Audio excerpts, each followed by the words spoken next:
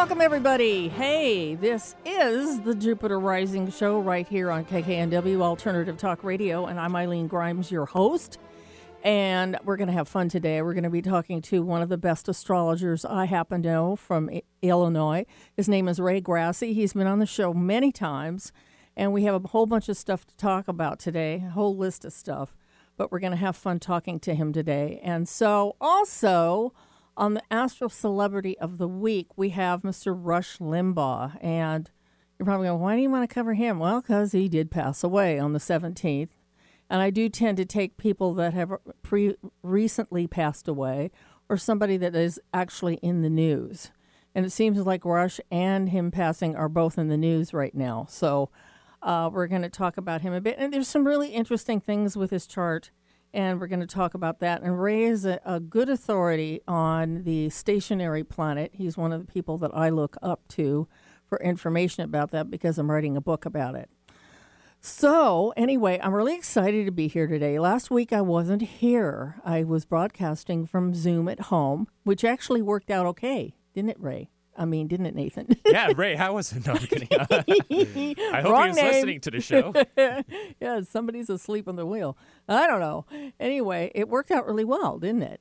It did. Yeah. I was surprised. I know we had something like, despite Mercury being in still retrograde, I guess, and your internet worked better than ever. Yeah, it was very surprising, and it was very clear, very nice, because you were afraid that my connection to Zoom was pretty weak, and that I was going to be, dropping out every now and then, but it didn't seem to happen. No. Yeah, so I also told you that we've got some upgrades on our internet at home, so that's going to help a lot, too.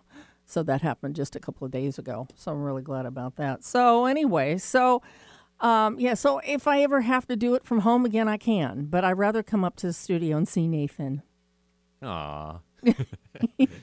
Well, it's true. Being in the studio is a whole different ball game, kids.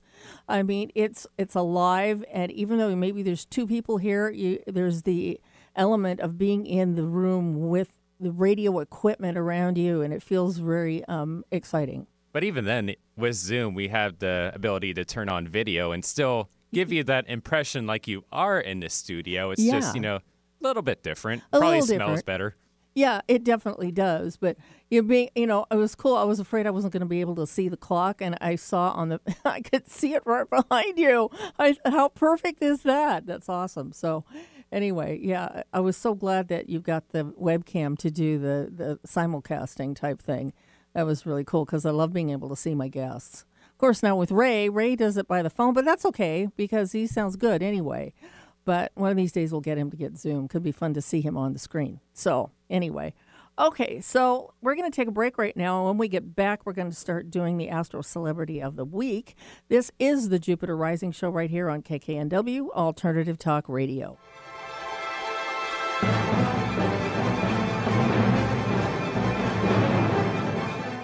Alternative Talk 1150. We're on your radio at 1150 a.m. We're on your HD radio at 98.9 Channel 3. So many ways to listen. We're on the web at 1150kknw.com, streaming live audio and video as well as MP3 archives of many of our shows. So many ways to listen. And now, we're on your smartphone or tablet. Download our free app in the Apple App Store or Google Play and take Alternative Talk 1150 anywhere you go. So many ways to listen. No other station delivers this much variety. Alternative Talk 1150. And welcome back to the Jupiter Rising Show right here on KKNW Alternative Talk Radio. And now it's time for Astro Celebrity of the Week. Okay, so this morning we've got Mr. Ray and Rush. Okay, starts with R. We have Rush Limbaugh on, and if he's here in spirit, he will probably be glad to know that I think he was learning how to be sensitive this lifetime, and we were kind of debating that the other night, Ray and I were. So anyway, I want to bring on Mr. Ray Grassi right now to talk to this subject. Mr. Ray Grassi, how are you? Hi, I'm good. Good. Glad to be here. That's great. Okay. So let's talk about Mr. Rush Limbaugh for a minute. What are the things that really you noticed? Let me give his birth date first. That'd be a good idea. January 12th, 1951 at 7:50 a.m. in Cape Girardeau, Missouri. Okay, so let's talk a little bit about him for a second. What is a thing that really jumps out at you at the chart? Usually, what's your first impression when you see it? Well, there's actually a lot of things that jump out at me. There's some very striking planetary configurations here, and by that I mean prominent energies where the planetary aspects are very tight. Right. Like the Mars opposing the Pluto, the Saturn squaring the Mercury, right. the Sun squaring the Neptune, etc. But, there's every chart has its good and its bad, so to speak, and right. that has nothing to do for me with whether I agree with someone's politics or not. I'm trying to look at it, almost like in a dispassionate sort of way. Right. And on the positive side, there's no question about his media-savvy sort of talents with right. the Jupiter trining the Uranus and the Venus and the Mars and Aquarius right. in the first house, and there's a lot here in terms of a man doesn't get to the position he's in without knowing how to do what he does very well. Yes. But there's a lot of struggle here in terms of he didn't get there overnight, even though he's been successful for many years. I'm looking at that Saturn Mercury in particular, and you mentioned about those two planets were standing still when he was born. Yes, yes. The Saturn Mercury is everything in his chart in some ways because that shows the struggle to communicate, the struggle to kind of really develop his communications in his mind and all that sort of thing. Although it can, on the negative side, show some real mental depression. Definitely, I agree with that. And also a tendency, there's Saturn Mercury, I think one of the challenges you sometimes see with Saturn Mercury people, not everyone, but a lot of times, is the tendency to be critical. And to, a lot of his persona had to do with criticizing people in power, especially, right. People of the opposite party. Right. And that, I think, was part of his struggle, and I do see some of that drug dependency that he struggled with as well with the Neptune. Yes, the moon in Pisces. What are some of your thoughts? The first thing I notice about his chart, and I usually go by what I see the first time I look at it, none of his planets are conjunct on the chart. They're all like a little space away from each other. Have you noticed that? Yeah, it's a good point. And I thought, well, that's interesting because I only have one conjunction in my chart. I have Saturn and Neptune next to each other. But that's the only conjunction I have. The rest of them are all sort of spaced out, and I sort of see that with a chart like this, he's going to be interested in just about everything, because it's all over the chart. But also he has the Saturn opposed Uranus with square to Mercury. Well, that's kind of the same aspect I've got. I have a Saturn opposed. Could you repeat that? You mean Saturn? Repeat that. I think he has the Uranus oppose his Mercury square to Saturn. Yes. Yeah, and I have a similar one. I have Mercury in Aries oppose Saturn square to Uranus. I have almost the same thing in my chart. And the interesting thing is that what he would have been tested on, because it's very almost hyper-conservative, which is very much Saturnian. But then he's also challenged on what information he would throw out, so that somehow the Uranus would somehow save him, if it was too conservative and too rigid, and somehow maybe he would learn a little bit from being hyper-conservative. Does that make sense? Yeah, it does. There's another angle on it that I would add to what you said, and that is that he was born, like I was, and possibly you, under the Saturn squaring the Uranus, like we have right now. Right. In the sky. And that, he played both sides of that fence in the sense of, on the one hand, he was the Saturn conservative, railing against the Uranian kind of liberals, and on the other hand, he was the upstart that was challenging people in power, whether that was Clinton or Obama or whatever. So he really manifested that Saturn square Uranus in terms of those two extremes. Oh, sure. Yeah, absolutely. Because wherever he was within his conservative belief system, he always had a Uranus side. It was going to strike out. And and maybe challenge other people and with their opinions. So that would be like, changing people's minds or even changing his own mind. So he had to always keep his brain kind of open to the possibilities, rather than getting really stuck in one opinion, And so it seems like he would have to do that, because of the fact that I don't know what his upbringing was. Do you know what his upbringing? I should know that. No, I don't. Yeah, I mean, I think, I just can't remember, and I should have looked it up. I should have prepared for that, but I was, kind of curious about that. But basically, he was known for being a voice. And, let's talk about that Saturn Mercury stationary there for a moment. Right. Yeah, because I find that incredibly interesting. And also, there is a Neptune stationary. It's 8 days out before it changed direction, but it's still stationary because it's within a couple of minutes of the time it went. Bet. So it's stationary, So they don't really include that on the Astro Data Bank page, but it's really something they have to consider, Yes. And given that his Neptune rule his Pisces moon and his North Node, that could be a significant deal, That could be a theme that's playing out in more than one area of his life, And so he had addiction issues, I gather. Yeah, and I think the Neptune also manifested. It's not easy to. The one thing that you can say in his favor as a communicator was it's not easy to sit and talk without a script for 2 or 3 hours a day on the radio. No, it's not. You have to have quite an active mind. Yeah. To do what he did, and that involves a certain degree of Neptune in terms of the imagination, and right.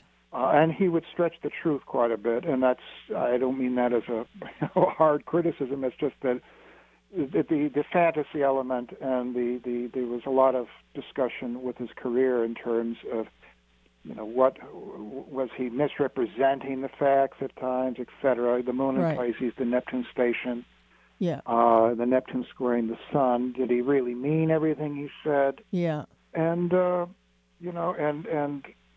a lot here. There's a lot to unpack with this chart, but the communication, there's no question. Yeah, that the communication is the key element here, as far as I'm concerned. I agree. I totally agree. I tell you what, we're going to come back here. We got to take a break really quick. We're going to come back here, maybe finish up with Ray, or not Ray. I'm sorry. It's really easy to go both names here. I'm sorry. With Rush. Well, we will finish with Rush when we get back. Okay. So this is the Jupiter Rising Show right here on KKNW Alternative Talk Radio.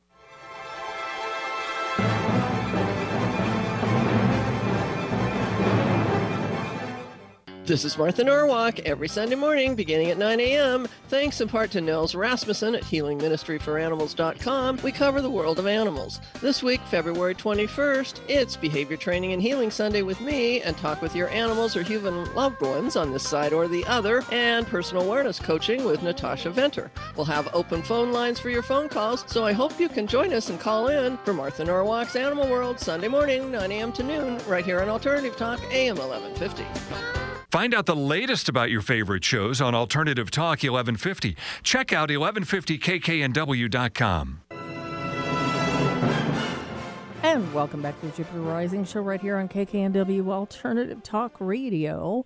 And this morning we have on Mr. Ray Grassi with us. He is from Illinois, and he's probably one of the best astrologers out there. I'm so lucky to have him on. He's practically a regular on this show. We haven't had him on for a while, but anyway, we're talking about Mr. Ray, or I gotta stop doing Jeez. I can't believe, why did I have to schedule both of you on this show? We'll get there. We'll talk about Ray eventually. Okay. Yeah. Anyway, Rush Limbaugh, we're talking about him because this chart is infinitely fascinating. And we were just talking about the fact that the Neptune with the square to Uranus and to the Mercury and all that really made an interesting jumble, because he did kind of fib a lot, didn't he? It seems like I remember him. What a lot? Fib. He did what a lot? I didn't quite catch that. He fibs a lot. He fibbed. Oh, yeah. Yeah. Or whatever the word would be. Lies. Okay. And it sounds suspiciously like a certain other person that we know that was in the White House for 4 years. But, it's, I don't know, to the 20, 30,000 amount. But it seemed as though he had quite an ego, too, didn't he? Well, there's one thing that I really want to mention about this chart, that is the Mars in the first house opposing the Pluto in Leo. Yeah. And to me, if you're a fan of Rush, you see that as a strength, as his tough sort of gutsy side. If you're not a fan of Rush, you see that as a bully sort of energy. Right. He was very forceful, very critical. And, you can take a chart like this, and you can't tell how someone's going to work with it. So you look at, let's say, Charlie Chaplin and Adolf Hitler were born 4 days apart, and they even looked the same. Wow. And they had very similar patterns in their horoscope, but one became a symbol of great pain and suffering, the other became a symbol of great laughter and mirth. Right. And someone else, I'm sure if we could find someone else born the same time as Rush that would express these energies in a very different way, for better or worse. Right. But that Mars opposing the Pluto, I think, is one of the defining things in his chart. But he does have, with the Mars trining the Neptune, there's a certain element of charisma and glamour, I think, to his persona, and also the Venus trining the Saturn, Venus in the first house. There's no question that he had a certain kind of appeal. You don't get to where he got to if you don't have a certain charisma and a certain charm. Yeah. And that's clearly shown here, too, in addition to those very tough energies. Yeah, the thing of it, too, is that with Aquarius rising, I thought, oh, what a thing to throw at him after all the Capricorn that's in his chart that wants to do everything along the right side of the street, right? And then he has Aquarius rising, and that kind of supports the Uranus factor in his life. It kind of dovetails into his personality. So he was always probably challenging people on their beliefs, and all that would make sense. But, it's interesting because he has Aquarius rising. I have Venus and Aquarius in my 7th. I thought he was kind of cute, and I thought, I have no idea why, but, I guess those other factors that you mentioned would have been cause for that. So, yeah, that makes sense. And the Mars. I remember once a psychologist talking about it was a Jungian psychologist talking about some famous radical in the news. Yeah. And how this radical was going up against the establishment. And the psychologist made a very insightful point and said that, well, this radical must have an awful lot of establishment inside himself in order to be so against the establishment. Yeah. And I think you see both the liberal and the conservative sides in Rush's chart, and his whole life was about the battle between those two polarities. Right, exactly. I totally agree with that, because that's what I kind of came down to, like the war between Uranus and Saturn, which is going to win, And actually, he invested in all things conservative, the Saturn, but the Uranus stuff kept creeping up through the back door. Yeah. And it was something that that people may have been surprised by, which would certainly be an Aquarian thing, but it would have been like a surprise point of view that he would describe, and everybody's going, "What? But that's liberal, huh?" So it's an interesting dichotomy, and also I want to talk about his Pisces moon. Okay. I was just going to say that, yeah. And here he's got a 12th house sun. He has a Sun Neptune square and Pisces moon. And I made mention of this online to you, and you were kind of having to think about it. I said, well, it seems like he's learning how to be sensitive and kind this lifetime, and there was really not that much in him publicly. You never see that side of him. But you'd have to have seen it at home or with his wife or whomever, that sensitive, kind side, because... I would put it a little bit differently. I would say, rather than, let's say, kind, I would probably say vulnerable, because I think that when you see someone who's full of that much bluster and sort of, I'm the greatest, sort of Muhammad Ali type of, bluster... Right. There's usually, it's a compensatory sort of thing, where the person is compensating for an insecurity.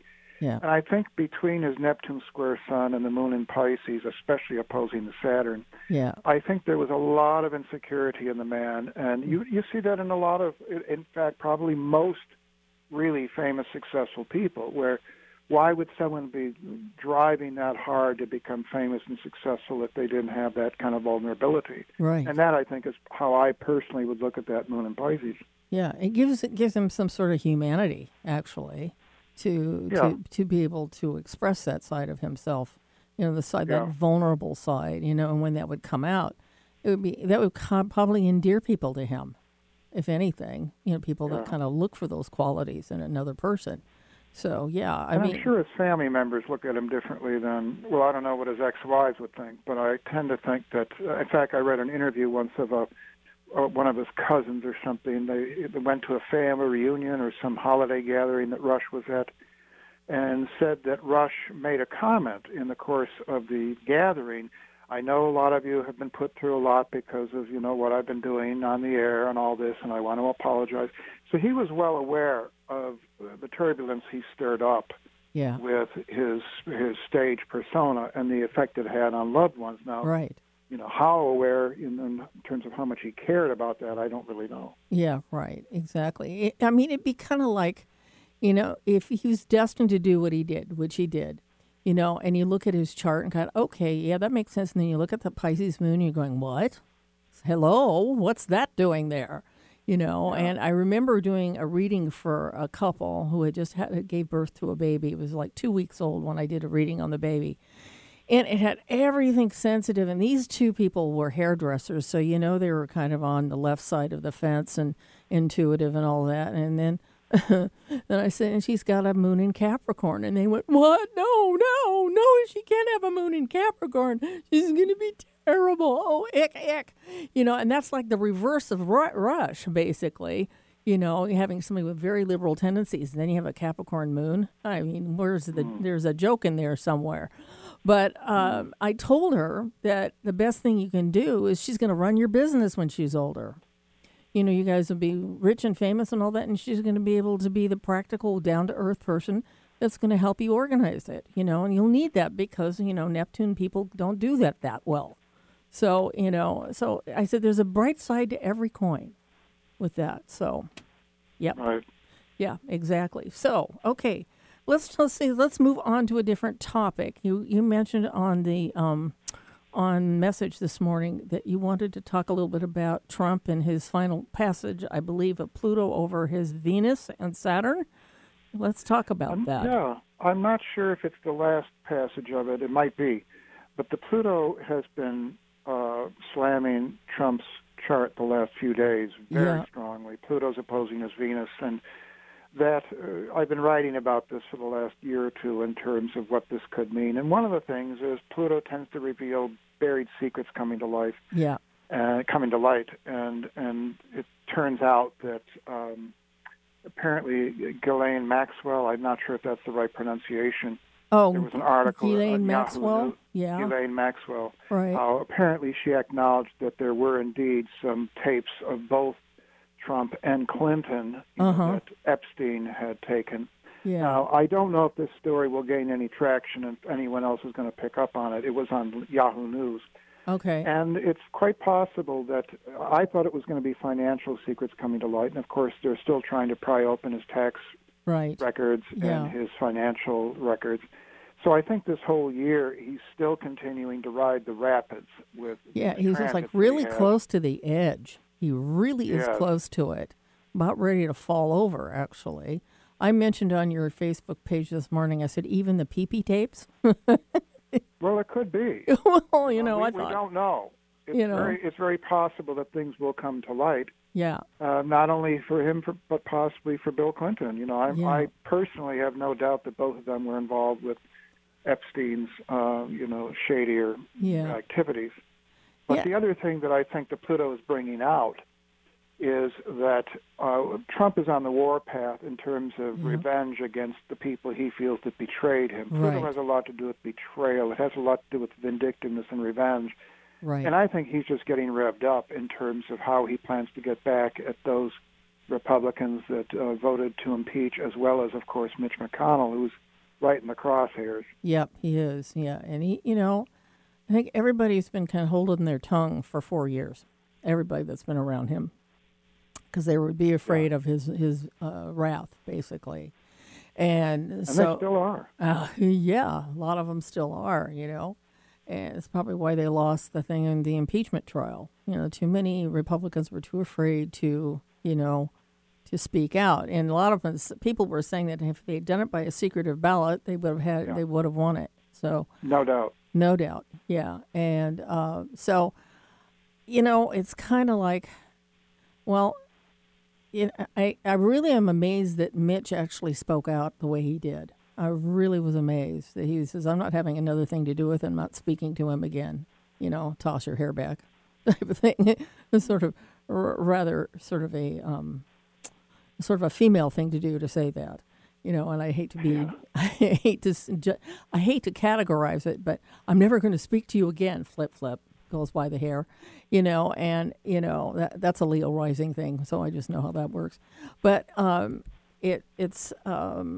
very surprised at his, there's something visceral that got to him during this whole thing that happened on January 6th. Now, let me ask you something. I didn't even bother to check the transits on January 6th. And I mean, that was quite a thing that happened, and everybody is saying that literally turned everything around, especially for Trump it did. Because when they found Trump was connected to it, that was it. They threw him out the door or out the window with the bathwater. So were there any big transits going on at that time? Do you remember?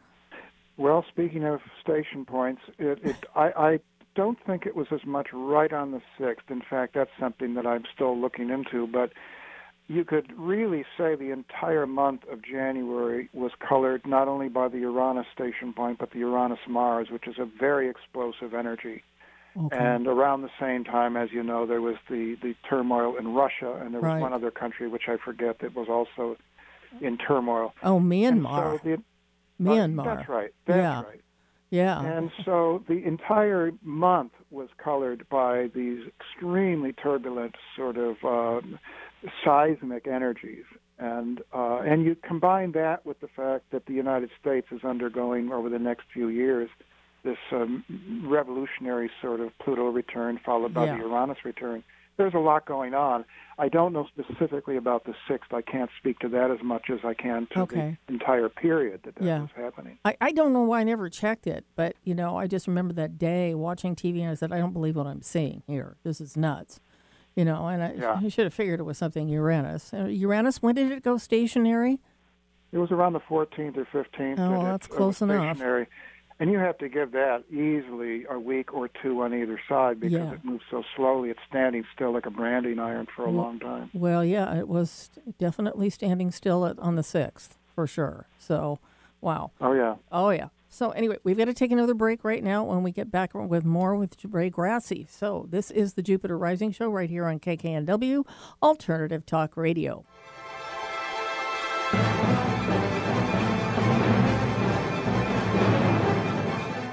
And this is a live read for Barrel Full of Monkeys with Matt Shea. Matt Shea is running a new business.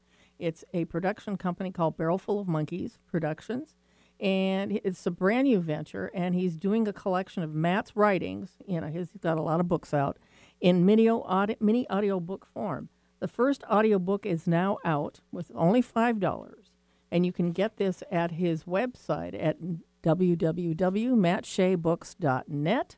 And we will be working on our second audiobook, and we have worked on it. I think we still have another book to enter on this one. We have had sort of a falling out with one of the members who's going to be doing it. So got to get somebody else to read it, but we're going to do that and probably get it done by the end of this month. So anyway, and we'll let you know when that comes out. So don't forget, one of his favorite books is Meadowdale Community Project. It's a great book. So Matt would love to hear from you and promises to answer any or all who contact him. You can write to him at his personal email address at workinmatt7, WORKNMATT7, at AOL.com. And don't forget his website, www.mattsheabooks.net.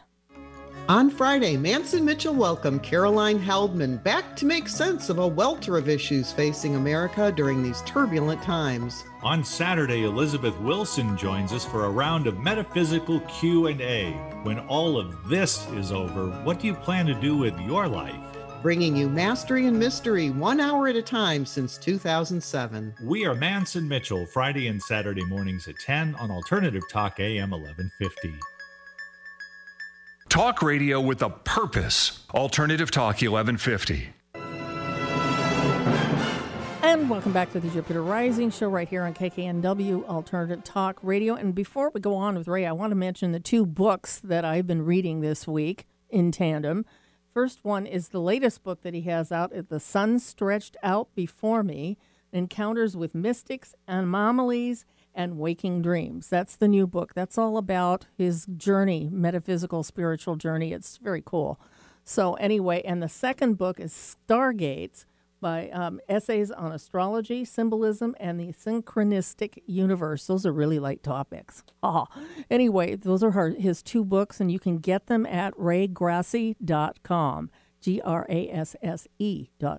Okay, so now we're back with Ray, and we've been talking about Trump and all of his machinations.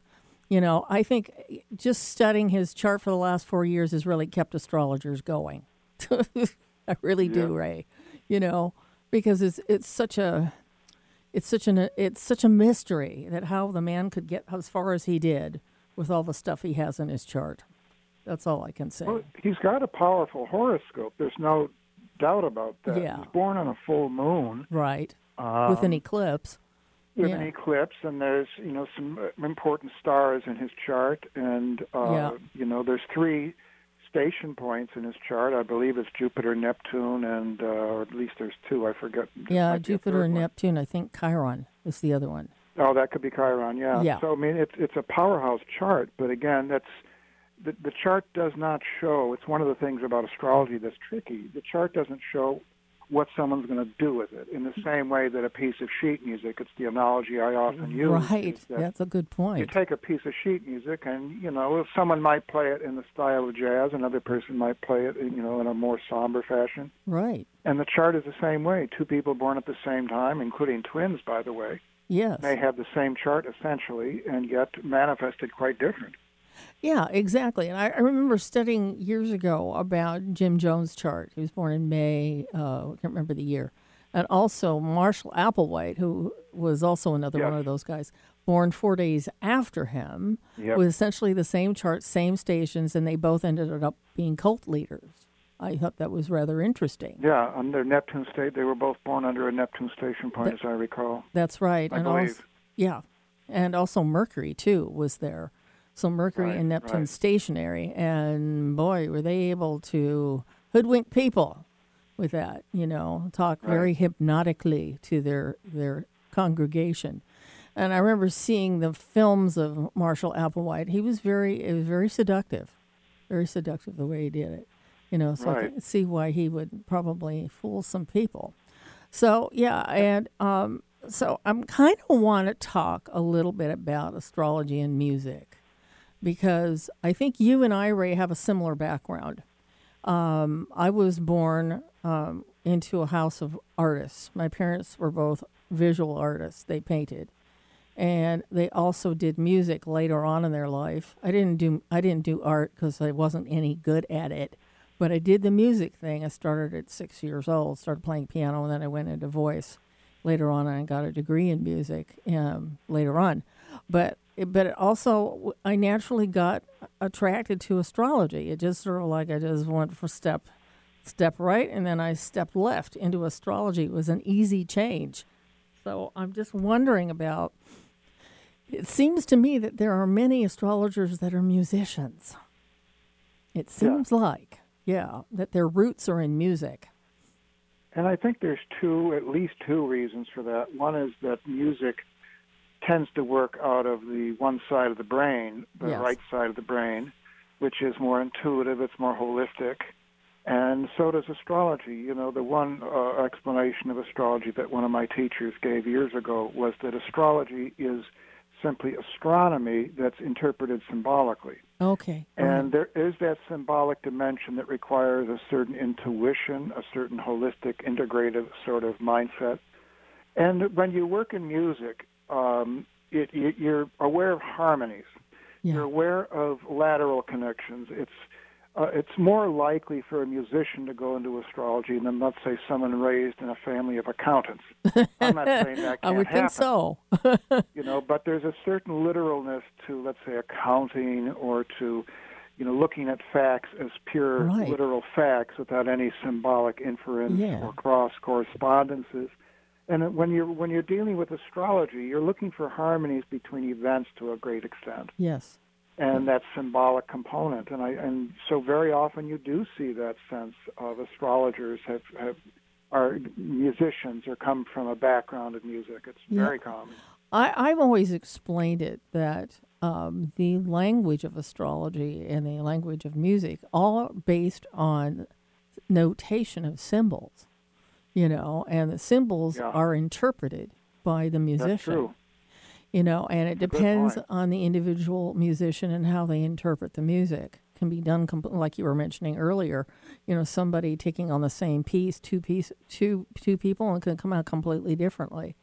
And so being that you and I are similar, like I said, we both have the musical background. But when I started astrology, and I was kind of told about it by a friend, and he says, "Well, you can go read about it in a book." I went, "Really? I can read about it in a whole book?" No, I found out that's just the skin off the top of the iceberg. But I realized the similarities between the expression of the notes and how they're interpreted by the musician or by the astrologer.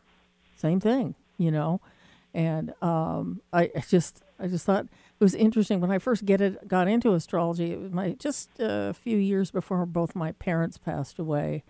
And my mother was into astrology, I found out later on, and I was very surprised by that. But she didn't have her time of birth, so that was a problem. But, it was sort of a natural inclination for me. And also, my great-grandmother was an astrologer, too. So I found that out, too, through my mother's side. So it kind of ran through the family. Yeah, I have it in my family, in my roots. But, the music started first. To really understand what it was like to take a piece of music and interpret one way or interpret or a way that you've heard it or something, that becomes a part of the expression of how you do that piece. So, it's extraordinary how close it is. I think they're on parallel tracks. I really do. They're very good point. That's a very good point. Oh, thanks. Yeah, they're parallel tracks because they're so similar to each other yet so different, And, the natural thing for me was to just go over to astrology. It was just more interesting than music was, even though music can be interpreted many ways. The astrological chart has abundance of type of interpretations, depending on the person. So you've got a lot of different variables going on there. But the more complex, the better. So, anyway. And then you have the classic notion of the music of the spheres, which is this idea that there are rhythms of the cosmos itself. Yes. That we are defined to a great extent by the rhythms of the day-night cycle, by the patterns of the moon, and each individual horoscope represents a certain set of patterns and rhythms. And in the opening chapter of Stargates, I talk about this a little bit, how it's almost like there's a percussive order to the universe in terms of the way all of these different planets establish patterns, establish rhythms, and we're defined by that to a great extent, and whether we know it or not. And it leads me to something else, too, which is that years ago I had discussions with several colleagues about different types of music can be related to different planetary energies. So, for example, militaristic music is very Martian. A pomp and circumstance type of, royalty kind of music is very Jupiterian. Yes. You have romantic music tends to be very Venusian, etc. And there are these symbolic qualities in the music that you're attracted to. Like I'm attracted various reasons. One of my favorite composers is Debussy. Yes. And to the pieces of music he wrote in the 1890s, like Afternoon of a Faun and Daphnis and Chloe, and that's right when Pluto was conjunct Neptune at 7 degrees of Gemini, which is where my Venus is. Perfect. We're drawn to different periods of history that are related to our horoscope and to the patterns in our own horoscope, as well as different kinds of music. Exactly. And I was thinking about, our theme song from our show is the Jupiter Movement from the Planet Suite. Oh, that's right. Yeah. Yes. And of course, Gustav Holst started off as a musician, and he was also an astrologer. So it was interesting that those two lanes were parallel in his life, and he used the not the astronomical meanings of the planets to write the Planet Suite. He used the astrological symbology, the archetypal symbology to write the planetary suite. And they just make so much sense when you listen to it. I was listening to it on my way up. I have a CD of it in my car. That's where it stays. I play it in the car all the time. Of course, I have to be careful not to play Mars all the time. I start getting angry. There's something about that Mars. And by the way, if someone comes into astrology and they want to understand the qualities and the meanings of the planets, they can really do no better than to listen to Holst. He doesn't cover Pluto because it wasn't discovered yet. He doesn't cover the sun and the moon. That's true. But the other planets, it's absolutely pitch perfect what he does. And you mentioned Mars. Yes. There's an interesting synchronicity about that, and that is that when he composed the first suite that he composed for the planets was Mars, and coincidentally happened to come out to be finished right around the time that World War I started. Oh, my goodness sake. Yes, that's amazing. So he was tuned into something there. Yeah, he certainly was, And I remember years ago when I was in this choir, a local choir here in Seattle, and we were asked to lend the soprano and the alto voices to a piece that the Seattle Symphony was going to do. And so we had to be marched over to the Opera House and stand backstage and sing this wonderful, etheric sound. Well, we were doing the Neptune, the Neptune movement, which has got the high voices at the end, and they just sort of fade off into the distance, and that was the first time I'd heard anything about that. And it was really hard to sing. Let me tell you, it was like we had to sing way up high. I think I was a second alto or something like that, so it was difficult. But it was really an amazing thing just to be exposed to that music. Then it came back to it later on and realized how valuable that was, a situation. But, we just had to kind of move over there and do that for the Seattle Symphony. And it was pretty awesome because I love the way it's done. It's so Neptunian. And your listeners can just go into YouTube and find several recordings of the entire Planet Suite on YouTube. It's quite beautiful. That's right. And I was just going to tell Nathan. Nathan did that for when we had Michelangelo Na on. We did Gustav Holst, and we did the Planet Suite, and we took recording from each one, a little snippet from each one of the planetary suite, and played it on the air. And it was awesome. So we loved it. I had to send it to him in links from YouTube where he could go find the different pieces. So I still have it on my computer too, so just in case I need it. But yeah, I mean, the thing that I thought amazing, and I could talk about the Planet Suite all day because it is so representative archetypally of the planets that are being featured. I mean, this one that I adore, besides the Jupiter Suite, which is so wonderful, is the Saturn Suite. And the Saturn Suite sounds out so dirge-like. There's this metronomic feeling to it, like the time passes on.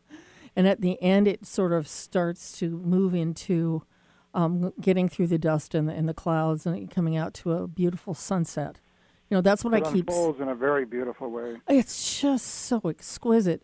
Sort of like you're at the end of Oh, we got to take a break. Oh my gosh, we're talking like crazy. Anyway, I just wanted to talk a little bit about that because, the experience of that was hearing that music just validated the stuff that I do with astrology. So anyway, we'll be right back here with the Jupiter Rising Show right here on KKNW Alternative Talk Radio.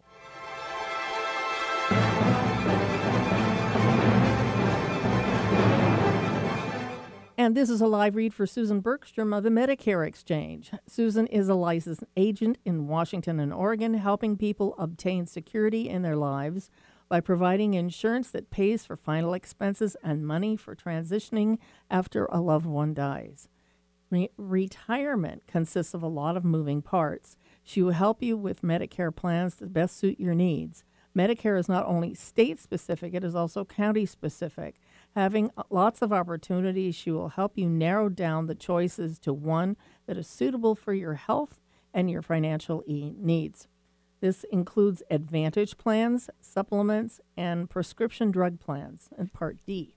Okay, seniors can rely on Susan to help obtain financial security through many programs that protect seniors from market downturns and guarantee a competitive rate of return with no downside risks. Susan will also educate you on long-term care. This is an area many people do not plan for in retirement. Early planning can protect your assets and provide dignity in your later years. Susan enjoys working with people and has partnered with a Medicare exchange located in Tacoma and Linwood, Washington. You can talk freely about your situation, and you will know that Susan will work to make you comfortable in all decisions that need to be made. You can contact her at 253-318-9379 or by email at sbergstrom@americanseniorbenefits.com. Miss a show on KKNW? Check out 1150kknw.com for podcasts of many of our programs. That's 1150kknw.com. And welcome back to the Jupiter Rising Show right here on KKNW Alternative Talk Radio. We have on Ray Grassi this morning. And Ray and I have been talking about astrology and music because it's so interwoven. But let's see, what else have we got to talk about today? Ray, what have you got? I wanted to mention that I believe that Herschel, who discovered Uranus, yes, I believe he was a musician as well. Was he? Interesting. And, I need to double-check that, but I'm quite sure.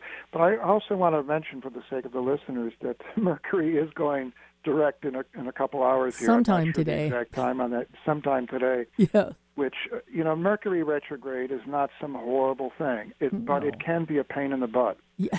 And for example, this last week, I have had more snafus and complications with phone calls or emails, and so that does produce certain complications if the supporting aspects are there in your horoscope.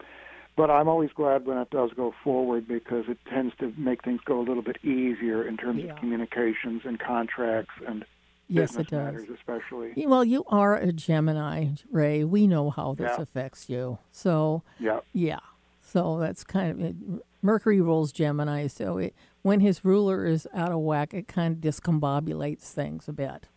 So, I've often looked at Mercury retrograde as an opportunity to get deep into a subject when I'm researching it. Yeah. Because to just try to get moving forward through something and trying to get through a specific chapter or something like that, it's impossible because I keep stopping at points, wanting to research points, So I figure I might as well give myself completely over to that process when I'm doing it. Because otherwise I'll just drive myself crazy. But it does help because Mercury means it's retrograding. It's going backwards. It's going back over stuff that you've already gone through, And when you go back through stuff, sometimes you find little nuggets that are perfect.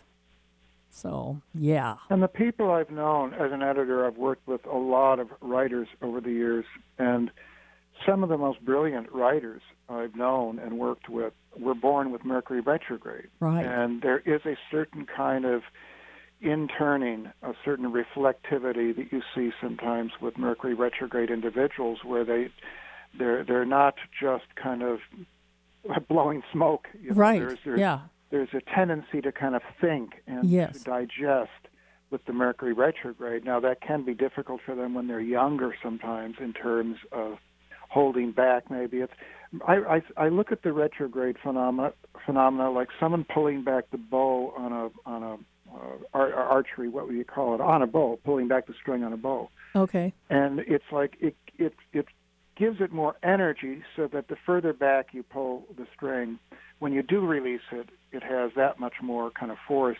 And I've seen that in the charts of individuals that when they were younger tended to be more withdrawn. They weren't as overt in their communication. Yeah. They might have been the kid that didn't raise their hand in class, but when that Mercury goes direct, or when they finally resonate to it, they can become a brilliant speaker, a brilliant writer, that sort of thing. Yeah, exactly. I've often thought, and every time I find a Mercury in retrograde in a client's chart, barring anything else in the chart, like say if it's a 9th house Mercury or it's a Sag rising or whatever things is going on, I said, have you tried writing? And well, no. So try it. The thing is, they have a natural edit button built in anyway with the Mercury retrograde. So, I mean, they would probably go back over it, but not so. If you got a Mercury in Virgo retrograde, then it's really going to be too much. But, at least go over stuff maybe once or twice to see if what you're saying is what you want to say, Yeah. And so, it can be, I keep hearing different stories about Mercury, like Mercury retrograde is when Mercury is closest to the Earth, so that makes it sort of a rather more mature Mercury in some respects. It's not going to say anything until it's ready to say it, until it's been thought through and all that kind of stuff. So that could be it. It puts the edit button on the mouth fairly easily, but for a good reason, because once they say it, it's pretty powerful. Yeah. In a broader sense, you'll look at a horoscope and you'll see some very, very stressful patterns, and very often the charts that have the greatest stress are the ones that are most successful. Like you could say Rush Limbaugh, for example. Yes, definitely. And it's the stress of the chart often is the fuel that gives rise to either the creativity or the drive to success. Yes. It can be dysfunctional sometimes, but when you see a chart that's nothing but trines, it's not that that's bad. No. This could be an R&R lifetime, a rest and relaxation lifetime, but it's not the chart of someone that will necessarily be very ambitious. Right, not too much drive there. Successful in a worldly sense. Yeah. I thank God for my squares and oppositions. I really do, because those are the ones that really propel me through things. That if every time I hit a wall, I move past it, especially with Mercury and, with Saturn and Mercury together. I mean, I remember in grade school how upset I was if I had to get up and do a book report in front of a class. Of course it would have been, or if I had to talk in front of people. Oh my goodness. They say that public speaking is the world's worst fear that everybody has. Death is 6th on the list. Yes. I mean, I read that somewhere and I said, I believe it. And one of the reasons I do this show with my Saturn-Mercury opposition is because that's why I'm doing it. Every week I come here and I sit down. I'm a little nervous. Every time I've been doing this for 6 years now, I'm a little bit nervous. And I'm really glad that I'm nervous because it'll keep me on top of things. So, yeah. It's funny. I recently saw an interview with Matthew McConaughey. Oh, that's how you pronounce it, in which he was talking about his trouble, his difficulty in life with reading, where he said it took him 6 months to get through a small book by Ralph Waldo Emerson. Oh. And I said, I bet he's got Saturn Mercury, some square or opposition, because that's very often. I have a Saturn trine Mercury, but I'm a very slow reader. I have to read things 2 or 3 times to really digest it. Right. And I looked up his chart, and Matthew had an almost exact Saturn opposed Mercury. Yeah. Yes. That's amazing. I mean, you can tell when people have that, when there's a block built into their system, and I can't say it because it may not sound smart enough, and I mean, that's a thing that I've always lectured people who have Saturn Mercury aspects that come to me. I said, we have 2 minutes, huh? Okay. Anyway, we have to close up here in a second. But I always say, there's just stuff that you have to do that, do it anyway. Even though you can translate fear into excitement. You can actually cross that bridge and do that, and then when you do that, things get better. They get easier, and so it's something I always had to work on really hard, but I'm really glad that I have it. And it took me, 7 years to write a book. Of course, that's part of a Saturn cycle, my first book. But it was well researched. Everything was done right in it, And of course, the biggest fear I had was sending it to people to proof it, other astrologers. Oh, my God, that scared me to death. Someone just told me that Matthew McConaughey just came out with a bestseller, and this is, he's not a kid. Oh, wow. Well, by really my good for him. Maybe. That's great. But it's like number 1 or 2, they said, on the New York Times bestseller list, and that's amazing. Part of that Saturn Mercury. It's a late blooming sort of thing that can bear fruit when you're older. Okay, we've got to let you go. It's almost time for us to check on out of here, right? Thank you again for being on our show. You were awesome as usual. Thank you so much. Okay, that's it for us. I think how much time we got here? Less than a minute. Yeah, okay. Anyway, just really quick, next week on the show we have on Michelangelo. We are going to do the show on Mozart. We're so excited. He's my favorite composer besides Holst. Anyway, so we're going to be doing that next week, and we're going to have a good time. So hang on to your shorts, and we're going to be back next week at 11 o'clock this time, and you hang on there and listen to us next week. This is the Jupiter Rising Show right here on KKNW Alternative Talk Radio.